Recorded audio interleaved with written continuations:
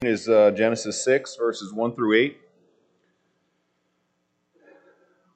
Now it came about when men began to multiply on the face of the land, and daughters were born to them, that the sons of God saw that the daughters of men were beautiful, and they took wives for themselves, whomever they chose. Then the Lord said, My spirit will not strive with man forever, because he also is flesh. Nevertheless, his days will be 120 years. The Nephilim were on the earth in those days, and also afterward, when the sons of God came into the daughters of men, and they bore children to them. Those were the mighty men who were of old, men of renown. Then the Lord saw that the wickedness of man was great on the earth, and that every intent of the thoughts of his heart was only evil continually. The Lord was sorry that he had made man on earth, and he was grieved in his heart. The Lord said, I will blot out man, whom I have created, from the face of the land, from man to animals to creeping things to the birds of the sky, for I am sorry that I have made them. But Noah found favor in the eyes of the Lord. These are the words of God. Blessed be the words of God.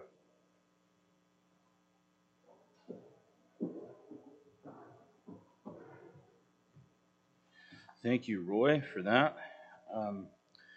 John and I, at the beginning of a book study, will often kind of parse the book out, and then we'll break it up on a calendar. And I really wasn't paying very much attention when he suggested that we swap Genesis 6, 1 through 8, and I said, fine. And then he artfully slid over to Stephen, who will be bringing a message here before long. That's the story of the Tower of Babel. So we know the areas where John feels soft, and I'm glad to shore up your lack of knowledge in that area. Thank you, Roy, for that reading. I think it could be day one of Bible for you, and that's fine. It could be day, I don't know, whatever the years of your life are times 365 of Bible for you. And I think this is one of those passages that often people come to because it's just so perplexing. And I want to just ease your mind that I don't have the answer if your question is, who are the Nephilim? I'll give you the salute. Neither does anybody else. Anybody who says they definitively know is maybe standing hard on something that the Bible doesn't speak that hard on. And so I wanted to ease your mind there. I'm not going to fix that problem for you. But the great news is I don't actually think this is even about the Nephilim, and that's probably why we can't solve that problem very cleanly. Now, that said, I'm not going to escape and run away. We'll talk about kind of the primary views. There's 2 to 4 primary views that folks have on who these people may be. Also, I think there's, if you're older, you'll get this. If you're younger, you won't, but I have something for you as well. If you've ever played the pinball machine, right? There's those little knobs in there, and the ball bounces all around on them. And they're kind of just designed to deflect and move the ball in different directions. I think there's some passages across Scripture that give us a little bit of that kind of deflection, kind of give us some guardrails, if you will, some paths that we can stay within, some threads to kind of draw on to say, who are these Nephilim, and what does this mean, and who are the sons of God, and who are all these people? And so at the end of our study today, one thing that I think will be important is to say that Genesis is not here to satisfy our every curiosity. So anything that we might be interested in as we read the book of Genesis is not there at our service to answer those questions for us. Genesis is part of the 66 books of the canon of Scripture that God saw fit to give to us so that we could know Him and know everything that we need for life, for godliness, reproof, doctrine, and training in righteousness. And so we will get from this exactly what God intends. And I would submit to you that the Nephilim are a footnote on Genesis chapter 6. There's so much more here than whether or not angels or aliens or Canaanites or Sethites created this race of other people. So if you look at the first verse of Genesis chapter 6, it says, when man began to multiply on the face of the land, and daughters were born to them. The sons of God saw that the daughters of man were attractive, and they took as their wives any they chose. Now, if Genesis chapter 6 were actually Genesis chapter 1, and there was no Genesis 1, 2, 3, 4, or 5, then we could jump in here and start to go, who are the Nephilim, and why do I need to know this? But it's not. It's Genesis chapter 6. And the rest of the other 5 chapters that came before it created an arc of a story that God saw fit that would be recorded in the book of Genesis. And so, while we can certainly dive in and say, who are these Nephilim, and we will, we're still on the arc of the story that the book of Genesis is presenting, and that book is so important to understand as God intended for it to be understood, that we wouldn't want to become interested in something and unravel its purposes. You wouldn't do that with anything else, right? You wouldn't read a book about woodworking and get to a page that talked about some exotic wood and then put the book down and then go study this exotic wood and never learn the subject. It wouldn't be helpful. It would be an unhelpful side journey. And so we have to be cautious to make sure that we're using Scripture as Scripture is intended. We can go no further than the Scripture speaks. We don't want to jump to any wild conclusions, right, and start running down those paths and play, well, what if or what about? It's a pointless game. Well, what if the sons of God were aliens and they came down and made an alien race of people? I mean, hey, what if there's parallel universes all at the same time and we make all possible decisions, right? Why are we playing this game with Genesis chapter 6? The ultimate author of the Scripture is God. He used human authors to pen this book, and by his providence, it is divinely inspired. It says everything that God intends for it to say. It communicates everything that we need to know so that we may find him, so that we can understand what is sin, so that we can be safe in our worship, and so that we can live this life in meaningful ways, and to the chief end of man, glorify God and enjoy him forever.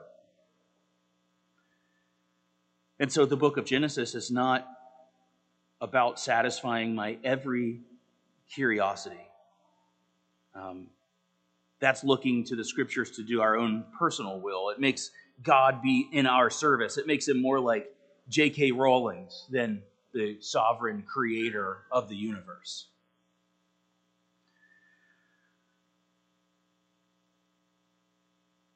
So far in our study of the book of Genesis, we've seen God's purposes for the book play out in front of us.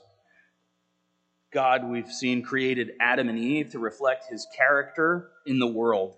Genesis chapter 1, verses 26 and 27, then God said, "Let us make man in our image after our likeness, and let them have dominion over the fish of the sea and the birds of the heavens and over the livestock and over all the earth and over everything creeping that creeps on the earth." So God created man in his own image. In the image of God, he created them. Male and female, he created them. They, Adam and Eve, we see are humanity's first representatives. They're the first folks on earth, our belly buttonless friends, are Adam and Eve.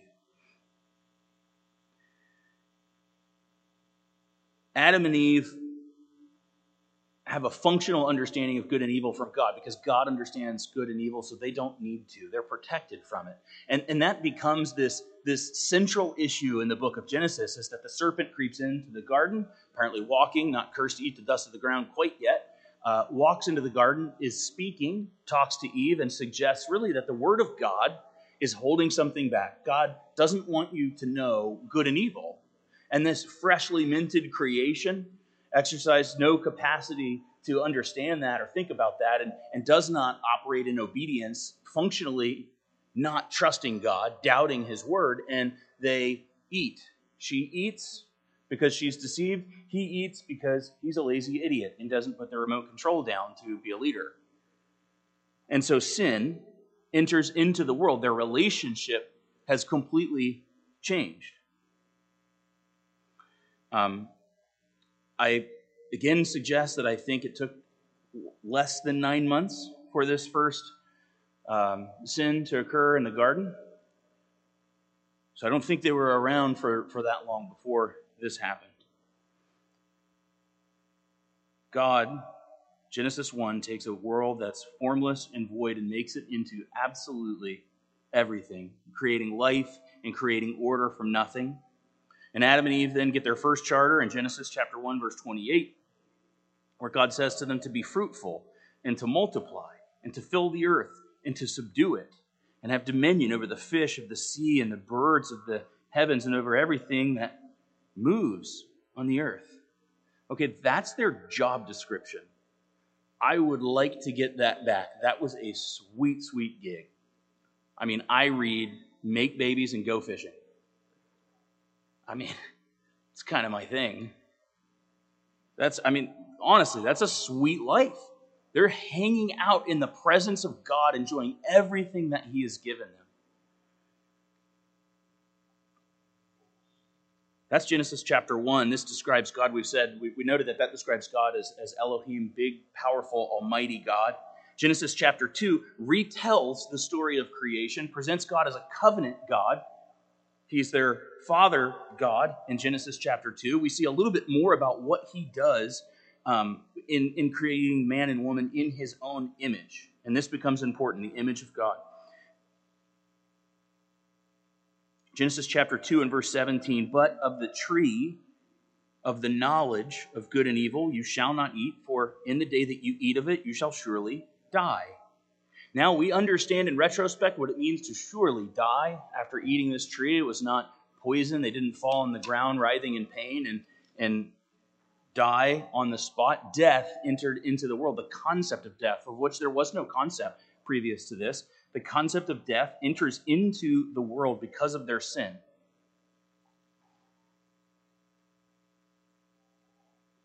They could have stayed in obedience to God and remained in His presence if they would trust Him to hold the concept of the knowledge of good and evil.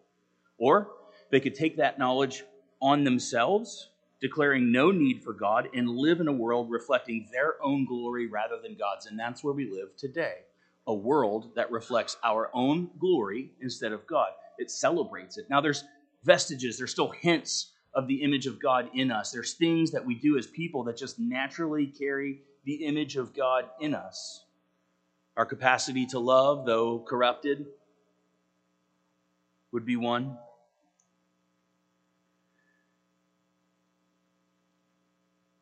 And because we have Genesis 1 and 2, we know that the big, powerful Creator God came into covenant with us and cares for us personally. It's because we have Genesis 1 and 2. God starts us there so that we would understand who He is and that He has desire to have relationship with us. He's not spun the world up, right, like a top and kind of thrown it out on the table, and wherever it goes, it goes. He cares for it. He has sovereign purposes for it. He interacts with it. He steps into time and He impacts what occurs. And so the trajectory of the book of Genesis becomes very important because it is how God is chosen to describe to us Himself and everything that we need to know. In Genesis 3, we see the fall. And so there's a transition into Genesis chapter 3. We've seen both sides of God. Now God is ready for us to see how sin enters into the world. This is the arc of the book of Genesis. In fact, Genesis, the first 11 chapters about Genesis talk to us about God and the world. And then the remainder of the book of Genesis, 12 through 50, talks about God and Abraham's family. He chooses one family to tell the rest of the story through and constantly reminds them of the promise that He has, the covenant that He has. This is the arc of the book of Genesis, and this is what we are to see. Remember that we said in Genesis, as God is creating everything 7 times, He says it's good. And in Genesis chapter 1 and verse 31, we read that it is very good. This is God's intention for everything, is for it to be very good, for it to reflect his glory. It's us that comes into it and corrupts things. And so when calamity falls, when some major event happens, when the World Trade Centers fall down and people ask, well, why did God allow that? Because God allows sin in the world, because he allows us to exist for a time so that we might find him, repent, be saved, and then he will tear this whole place down, and then he will rebuild it to his glory. New heavens, new earth. Revelation chapter 4 and 11 says, "Worthy are you, our Lord and God, to receive glory and honor and power, for you created all things, and by your will they existed and were created." And so that design in creation is that it would bring God's glory to bear to people. Now, with sin entering into the world, as we're seeing happen in Genesis 3, humanity has taken on the job of defining good and evil. And we did a terrible job of that. God was doing just fine, thank you. We decided we would like to be trusted with the knowledge of good and evil, and so we've done really well on the evil side. We have war machines. I just watched a DARPA video the other day where there's this people came up with drones, and so now there's like drone defense, and they have these look like little missiles that go up, and they have little helicopters, and they follow a drone, and they start tracking it, and then they fling some kind of, looks like paint at it to land on the propellers and then take them down. We have machines that are designed to injure, murder, maim. We choose calibers that injure rather than immediately kill, because it takes two people out, right? It takes one person to care for an injured person, and so we've become very good. We have a war college right up the street here in Carlisle, Pennsylvania, and I would submit to you as Americans that we're pretty good at war. We've never lost in our away colors. In fact, we're so good we even beat ourselves one time. And so these things exist in the world because of evil. They're necessary because of evil. This is not God's good design. There are no wars where God is recognized as the rightful Lord and King. He defines good. And so then the result of sin, the result of stepping outside of God's good care and plan for us, is family strife, is hatred, is wars, it's the chaos of society. You don't have to look long or hard before you see the scarring of sin, before you see chaos, before you see calamity. It's in the world all around us. I mean, turn on the news or look at your Twitter feed. It's everywhere. This is because sin entered in the world, because we wanted that knowledge of good and evil, not really knowing what that knowledge was or what it would do. And so Adam and Eve then have to leave the garden, have to leave God's presence. Sin is now a part of who they are. We'll see in a little bit, it materially impacts who Adam is. In fact, so much so that everyone that's born after him is a part of that original sin. The fabric of humanity is just broken. So they'll leave the garden, and we learn of their first children, Cain and Abel. And then immediately the traits of this new world of self-rule and definition of good and evil start to play out through these boys. And we're following this trajectory of the book of Genesis. It's a very purposeful telling. It's zooming in on the things that we need to know. It's making sure that we're following the arc of the story that's going to lead us exactly where God needs us to be. This is not some exhaustive record of every single person's life. It doesn't talk about all the things that they did. It doesn't say they woke up in the morning, they made some crab cakes, and here's how they made them, and here's the recipe. Imagine how long the Bible would be. I mean, I think sometimes some of you may have an audible Bible. How do people read that? You ever wonder, how long does that take? How long do you have to sit in the studio to do that? They're not. I don't know if you've noticed, they're not saying in there. Nobody's cutting that out. You imagine what your voice would feel like after reading that much Bible for an audio Bible translation. And so it tells us the things that we need to know, not absolutely all the things that were happening. So we see the fall, and now we come to chapter 4, where what it draws us into is the line of Seth. And this line is going to be traced all the way through the scriptures, all the way to Christ. This is very purposeful. God is ensuring that we see this line come all the way through Scripture. Also, interestingly, in Genesis chapter 4, we meet this dude named Lamech. Genesis chapter 4, verse 23 through 24. Lamech said to his wives, it's like Cody, apparently, from that TV show, if you know, you know. Hear my voice, you wives of Lamech. Listen to what I say. Now listen to what he's happy about. I have killed a man for wounding me, a young man for striking me. If Cain's revenge is sevenfold, then Lamech's is 77-fold. So we're starting to see very early on that things are rough in this early world of Genesis. Sin's impact becomes immediately apparent. Families are against each other. People are killing each other.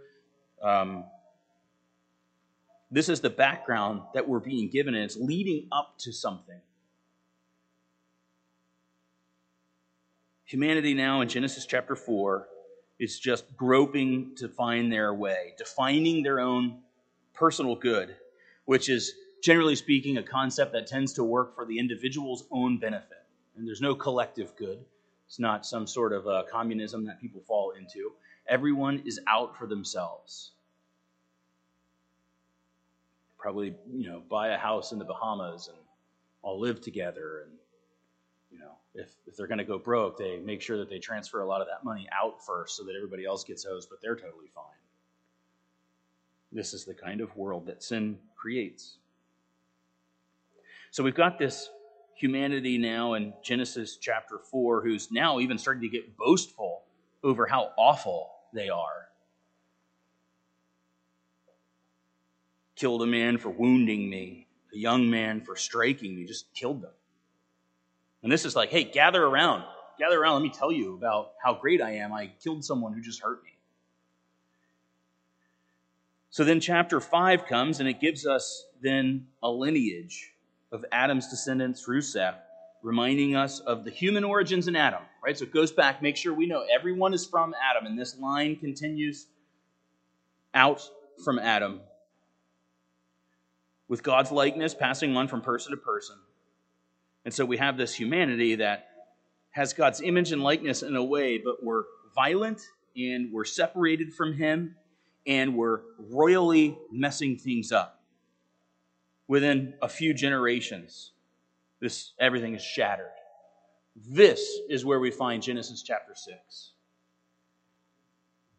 And that's why I say the Bible doesn't start here. This is not Genesis chapter 1. This isn't where the story starts. The arc of the story lets us know who God is and how great He is. Lets us know that the first man, Adam, is who we are definitely connected to. It lets us see how the fall happened, what the fall was, what immediately occurred after the fall.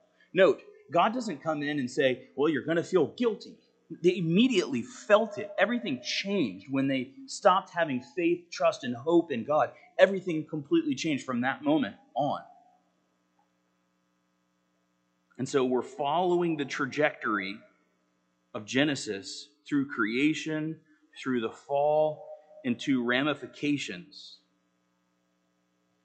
We're following the line of Seth, and now we're here. And so the trajectory then of this story does not play into who are the Nephilim, right? That's like some National Geographic or Omega Code level interest.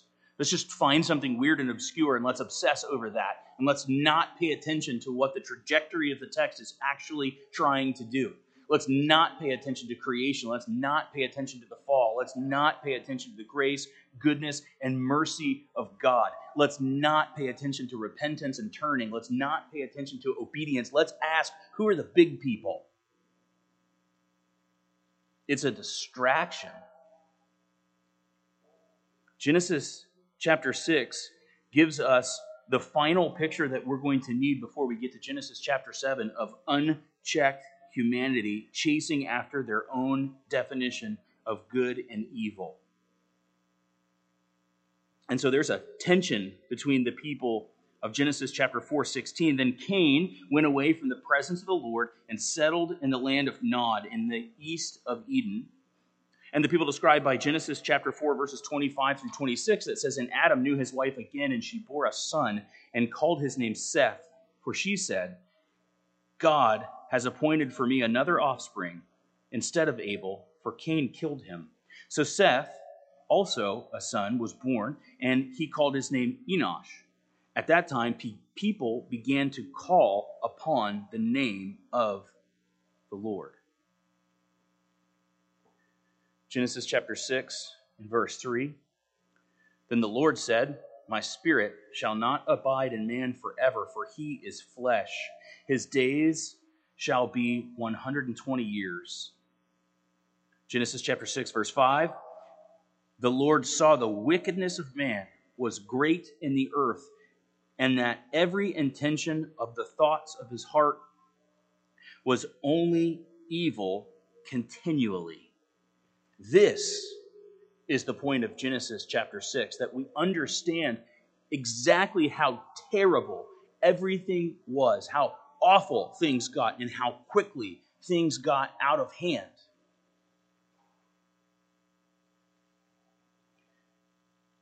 Now, for us who are post-cross, meaning we live in a time where Christ has come, sin has been paid for on the cross, we can see that we're fallen short of God's glory. We can repent of our sins. Christ is there as the lasting sacrificial lamb.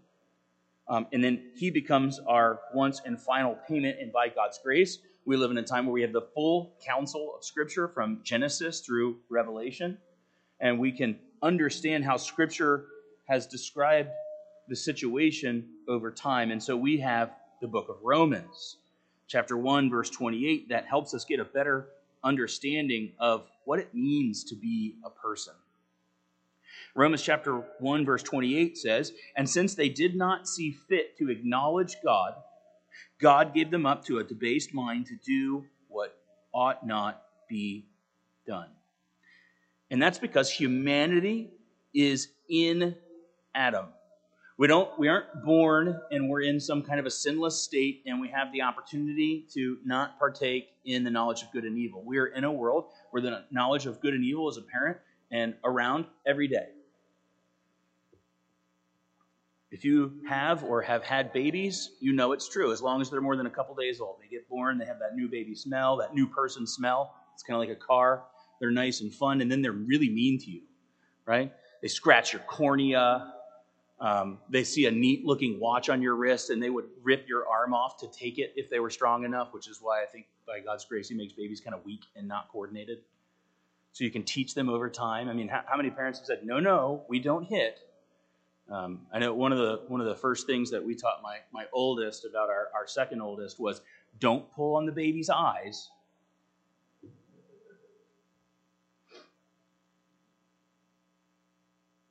All humanity is in Adam. And so that's why when we read of Seth's birth, Genesis chapter 5, verse 3, "When Adam had lived 130 years, he fathered a son in his own likeness, after his image, and named him Seth. He was born in Adam's own likeness and after Adam's image," just like all of us are. We're all connected back to Adam, and that's so important. And Genesis pulls that through, make sure that we see it, make sure that we know we are fallen short of God's glory. Every single person, everyone. There's not a person who isn't fallen short of the glory of God. The book of Romans makes that plainly clear. And all over Scripture, even the people that exist as, heroes of the faith are grossly flawed people. Born in Adam's own likeness and after his image. So there's this vestige still of the image of God in every single one of us. We know the law is written on our hearts. But it's marred by the consequences of sin. And so that sin-sick image follows in each one of us. Paul would lament that about himself. Spirit is willing, but the flesh is weak. That's why God is so graceful in salvation. He doesn't say, perform well, and I'll love you and I'll accept you. He says, understand that you are but dust, see the great cost of my son's payment for your sin. Have faith in him. Have faith in that. Have faith in my message. Follow after Christ as Lord, and you will be with me forever. It undoes the original sin, trusting in Christ. That's why Pastor John spoke this morning. There's no sinner's prayer. Now, people who are sin sick, fallen, pray and repentance. But it's not a series of magical words. It's not an incantation. There are no right words, just like there are, well, let me not say there are no wrong words. There probably are. It describes a broken spirit and a contrite heart who sees Christ as glorious because he made payment for sin.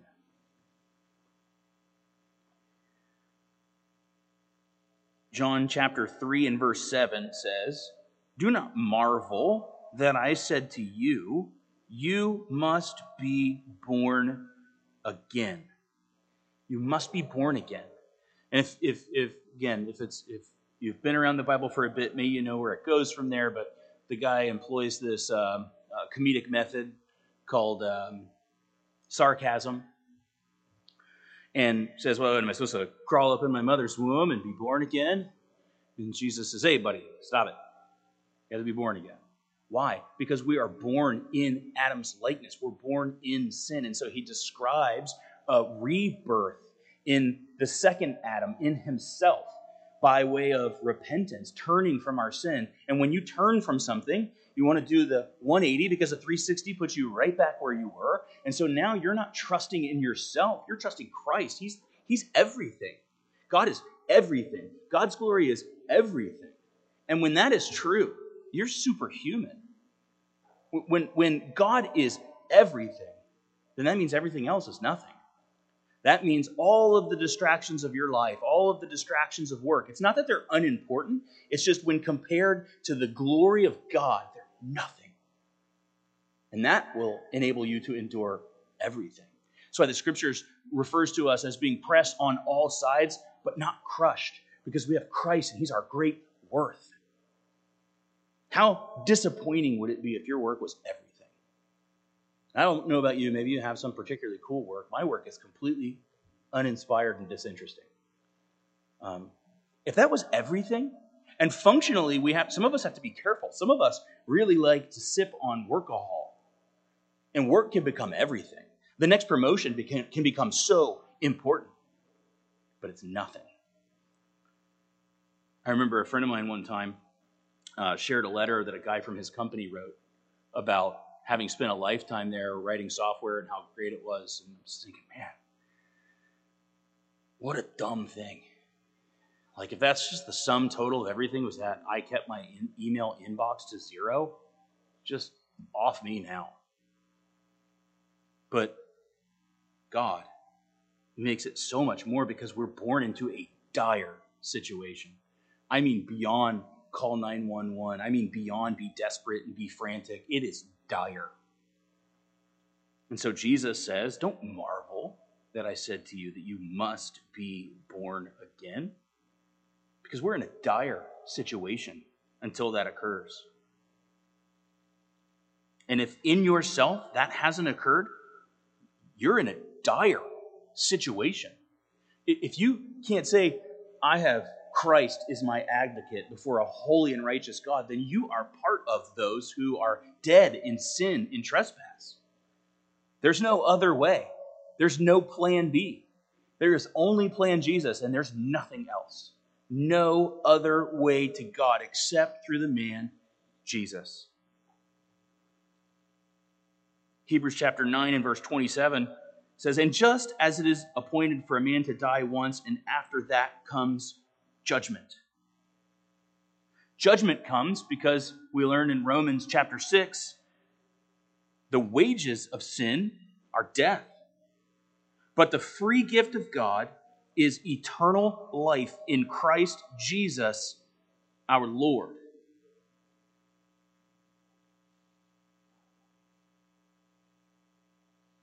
Genesis chapter 6 offers a low point, perhaps, a high water mark, maybe, of sin in the world.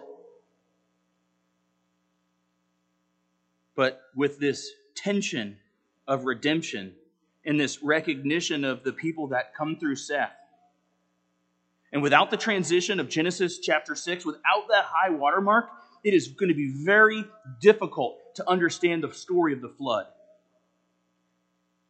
If I pick up my Bible and I read that God created everything very good, and then they ate the fruit of the garden tree that was labeled good and evil, and then some brothers were born, one of them killed another one, and then there was this weird dude, Lamech, and he thought it was awesome that he was a murderer. And then we're all found in Adam, and then God drowned everybody. Something's missing. Even if you tuck in there that maybe there were some weird angel people who were tall, there's still something missing from the story. And so we have to understand that the arc of the story is God describing to us why he played things out the way that he did. Almost that we see that humanity had every possible option, but was incapable of exercising that option. We were incapable of obedience in spite of tons and tons and tons of patience, tons of opportunity. But here's the beautiful thing. God wasn't surprised by it. It's not like he said, okay, let me give them another chance and we'll see if this works. And he kept trying something and we would mess up, and trying something and we would mess up. It's there because of his grace that we can see all of this. So that when Jesus would say, God, if there's any other way, let this cup pass from me. Jesus was excited about going to the cross. I recently got this really weird email from Cornell, the university that Andy went to. Go Bears. And in that email, it said, learn leadership from the Romans. Were they particularly well known for their leadership skills? And down in there, it talked about employing humor. I'm like, when I think of the Romans, I'm not thinking about funny, skilled leaders who are really good at sewing culture into an organization. So I don't know where all that came from. I know they were great at torture and heavy-handed control. I know that scourging of Christ required that his body be laid over the equivalence of a log and ripping flesh off of his body with backwards pulled whips that are just ripping chunks of skin. People were known to be able to visually see organs inside someone's body. This is what Christ faced, and God used that as his wrath against the sins of the elect. That's incredible. And so God, by his grace, allows us to see this entire story in a very purposeful way so that we will understand the high cost it takes to redeem us. I think God allows us to be born as cute babies and then see the toddler phase. Because if you watch the news or listen to stories, you think toddlers are cute. They aren't. They're awful creatures. They blow snot bubbles. They're mean. They throw tantrums. They say some of the most ridiculous stuff in public. I remember one time walking with my son outside of a place down in South Florida, and there was a man who was of a large size sitting on a bench. And as we walked by, timing it perfectly so that I could know who he was talking about, as we're standing right next to him, he looks at me and says, "Daddy, why is he so fat?" God allows us to see the full spectrum of becoming an adult so that we can start to get a little bit of an understanding of what is his patience and what is his mercy and what is his grace. You ever seen pictures with toddler babies where there's someone's living room and it's covered in paint, and then there's a naked little baby also covered in paint? This is the smallest degree of what we're like as people. Imagine, for whatever reason, God calls you and he says, "I want you to come up on this mountain, and I'm going to tell you how people should live." You spend time up there in God's presence, you receive the law, you realize it's a reflection of God's character, you come down and everybody's made a golden cow and they're worshiping it. Can you imagine how furious that would make you feel. Now think how much more God. You know how resistant we are, how we're just sin mongers. The stuff that we create and do and say and feel and think, we're sick. And God is so good to us to offer us a way to be redeemed. And even more than that, you see, his call is effective. There is no single person that God says, I will redeem them. You will respond to my call. And they say, I'm good. God's calling is effective. John chapter 6, verse 44. If you struggle with the effectiveness of God's call, camp here and spend some time. For some people, I know some people, your favorite thing to do is to argue about election and God's sovereignty and the doctrines of grace. And I know you think heaven's just going to be one theological debate. It won't. Everyone in heaven knows everything already. John chapter 6, verse 44 says, no one can come to me unless the Father who sent me draws him, and I will raise him up on that last day.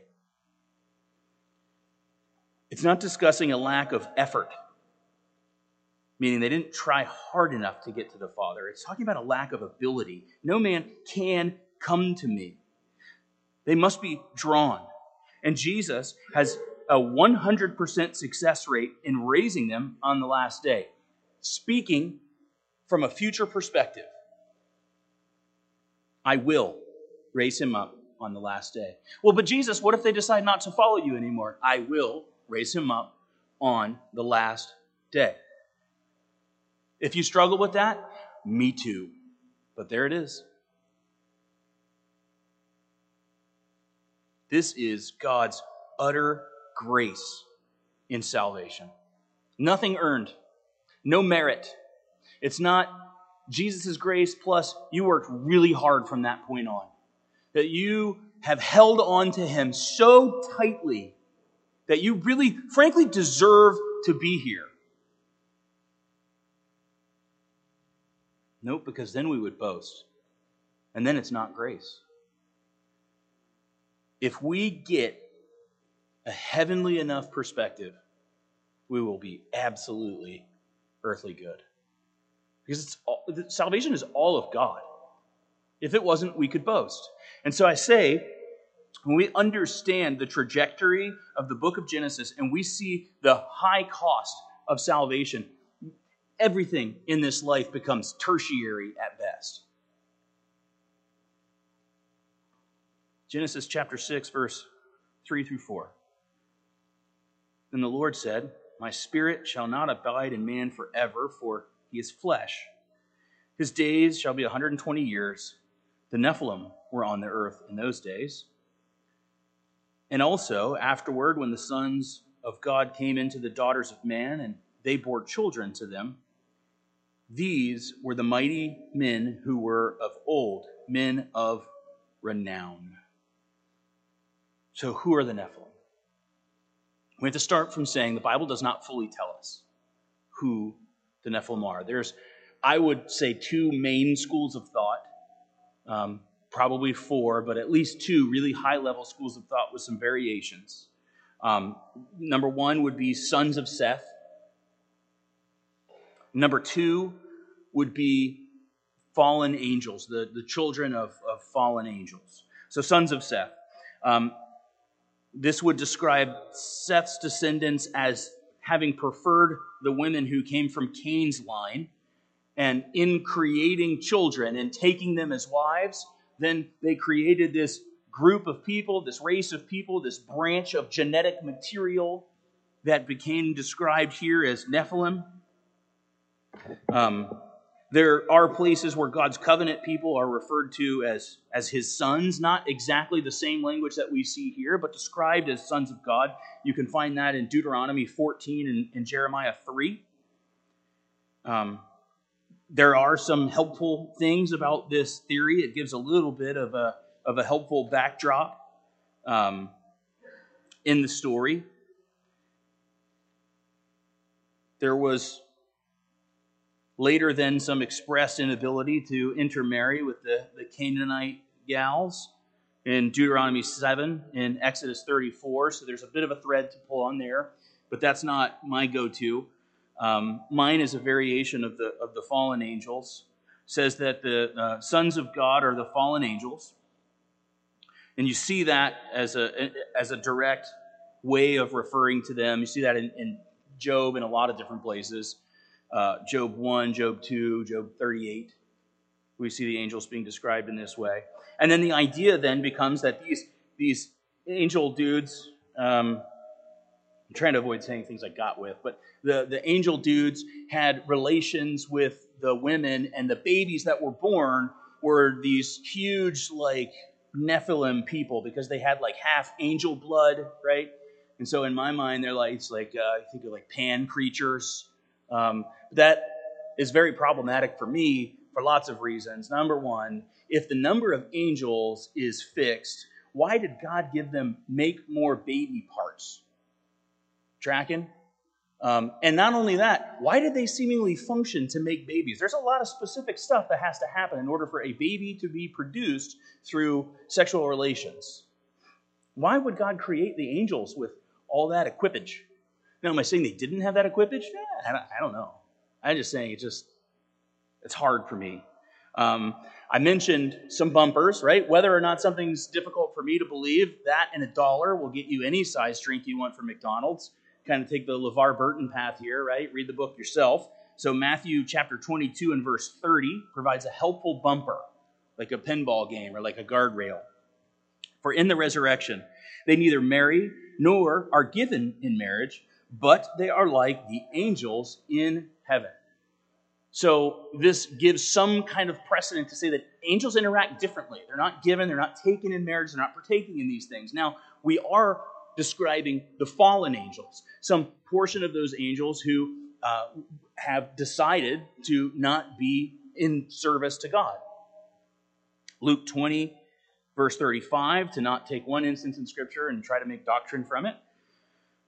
But those who are considered worthy to attain to that age and to the resurrection from the dead neither marry nor are given in marriage. So this concept that is being described kind of makes me start to lean a bit away from the fallen angels, but I am still in that camp.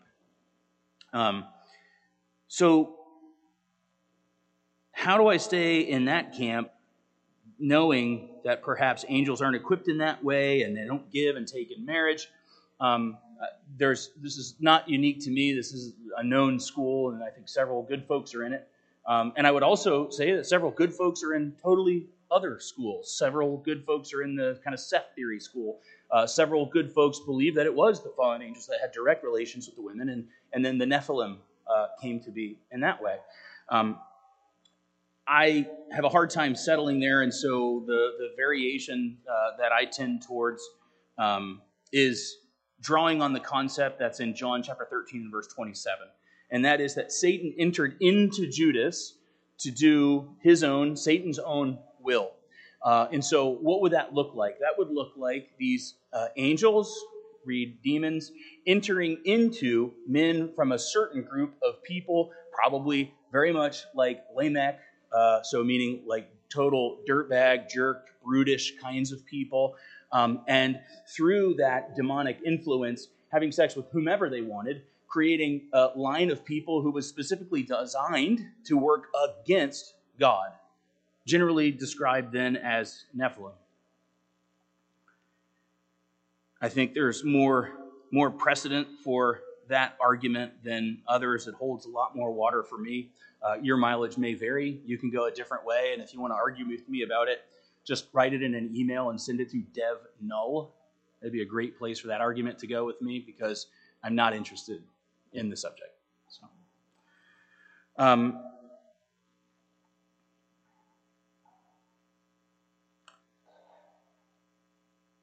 mean, I do have more thoughts on it, but they're all extra biblical, so I won't bring them out.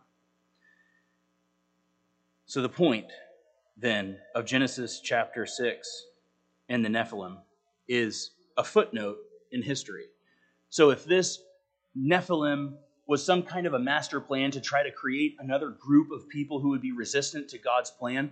It's interesting to me that it is a small footnote here, because that is the result of every plan to try to work against the sovereign will of God. That will be the result of the Tower of Babel. That is the result of Satan's entering sin into the world at all to begin with. It will all become a footnote on history when God destroys everything, gathers together his kingdom in new heaven, new earth, and it's all redeemed people who all now know that election was real.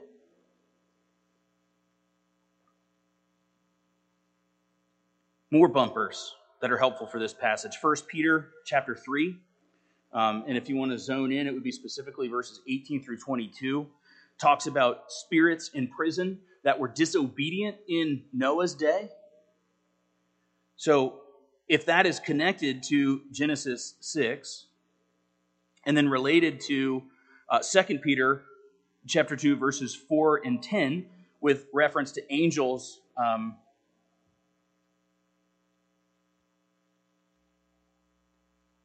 we've got bumpers in 1 Peter 3 that point to Genesis 6, 2 Peter chapter 2, verses 4 through 10, and maybe with the 2 Peter chapter 2, verse 4 reference talks about a working to pollute a godly line. If we can follow the time box that 1 Peter chapter 2 and verse 5 seems to have around Genesis chapter 6. And so then angels would be bound to not function in this way again. That's what that locking them up kind of a thing is they're bound to no longer do this kind of activity. They're blocked off from being able to do this. Also Jude, book of Jude 6 through 7 we'll read together. And the angels who did not stay within their own position of authority, but left their proper dwelling, he has kept in eternal chains under gloomy darkness until the judgment of the great day, just as Sodom and Gomorrah and the surrounding cities, which likewise indulged in sexual immorality and pursued unnatural desire, serve as an example by undergoing a punishment of eternal fire.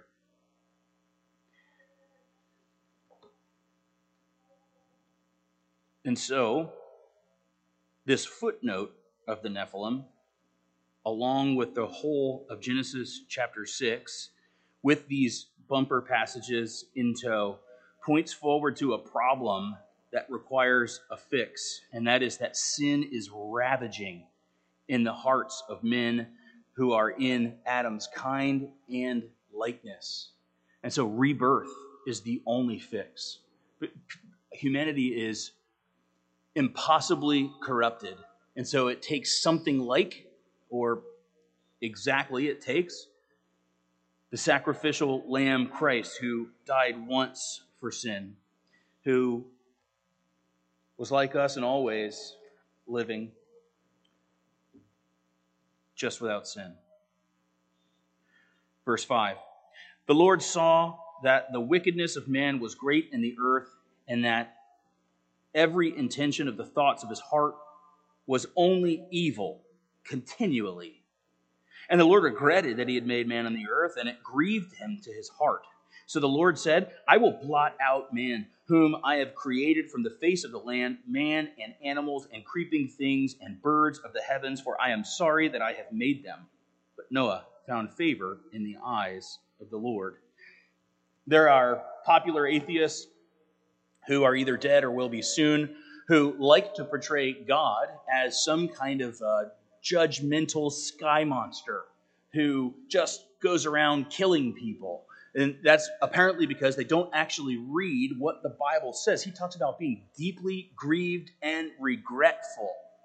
God is not impersonal. He is not uninvolved. All of the awful things that people see in the world and identify are things that work against him. That's why John chapter 3, 16 through 19 talks about us as loving the darkness more than the light. Our hearts are impossibly wicked. Our hearts love anything but God and his purposes.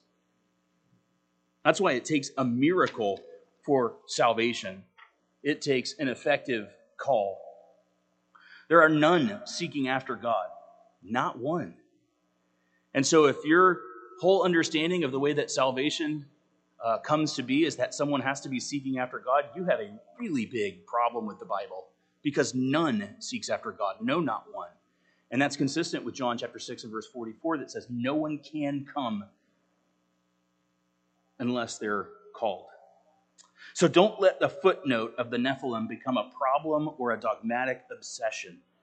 They're there to point forward to a dire problem which must be solved, and to allow us to see a tremendous and grateful, redeeming God who gives us even the ability to come to him, who gives us his Son, who planned this way for us, who by his grace gave us 66 books to see the entire story, so that we wouldn't say, well, what if we just had another chance? Well, what if he just wrote the law down and we could follow it? Our reaction to Genesis chapter 6 should not be, tell me more about these Nephilim. Our reaction to Genesis chapter 6 should be that our God, who created everything very good, who was in direct communication with humans in his image, will restore it that way. Revelation 21:4, a time with no hunger, no tears, no pain. Things that we saw even during Jesus' earthly ministry, feeding of the 5,000, a time where he would heal bodily ailments. What a wonderful and awesome God. Genesis chapter 6 should encourage us that in spite of every possible opportunity, humanity could not be obedient to God and was never expected to. That's why he sent the man Christ Jesus. So if you're a believer today, I pray that you are re-encouraged through Genesis chapter 6 and how great salvation is and how great God is. If you're not a believer, I pray that you see that God's aim in Scripture, God's aim in creation was never that you become obedient enough to be a part of his club. His aim is that you would see that you are materially attached to Adam and can do nothing of your own accord but sin. And by his grace, he calls, and salvation is there, ready and apparent and available. And so his gospel message is one of an offer, a unilateral covenant. Turn from your sin, trust in Christ to be the payment, and you will be his forever. That is his promise. And if you can't trust a promise from God, then you're just not understanding his promises. So if that describes you, if you have not seen yourself as a sin-sick, fallen creature who is in need of salvation, I pray that God enables you to do that this morning. I pray that you would see the offer of his justice and his mercy all resolved on the wonderful person of Christ, and that you would turn and be saved from this day forward. Join me, let's pray. Great God, we do thank you for your gospel. We thank you for Christ. We thank you for the entire message of Scripture. God, thank you for faithful people who came before us, who preached the gospel, who shared the message, who discipled us. God, we pray for those same opportunities. We pray that as we go out from here this week, we would be excited to tell of your goodness and your mercy and your grace. God, that we would live in ways that bring you the glory and honor due to your name. God, if there would be anyone here hearing your message for the first time, I pray that you save them. And God, for those of us who have believed for some time, I pray that we're re-encouraged to be in your word. I pray that we're re-encouraged by your grace and mercy. And God, I pray that we're re-encouraged to celebrate as your covenant people because we love you. It's in Jesus' name we pray. Amen.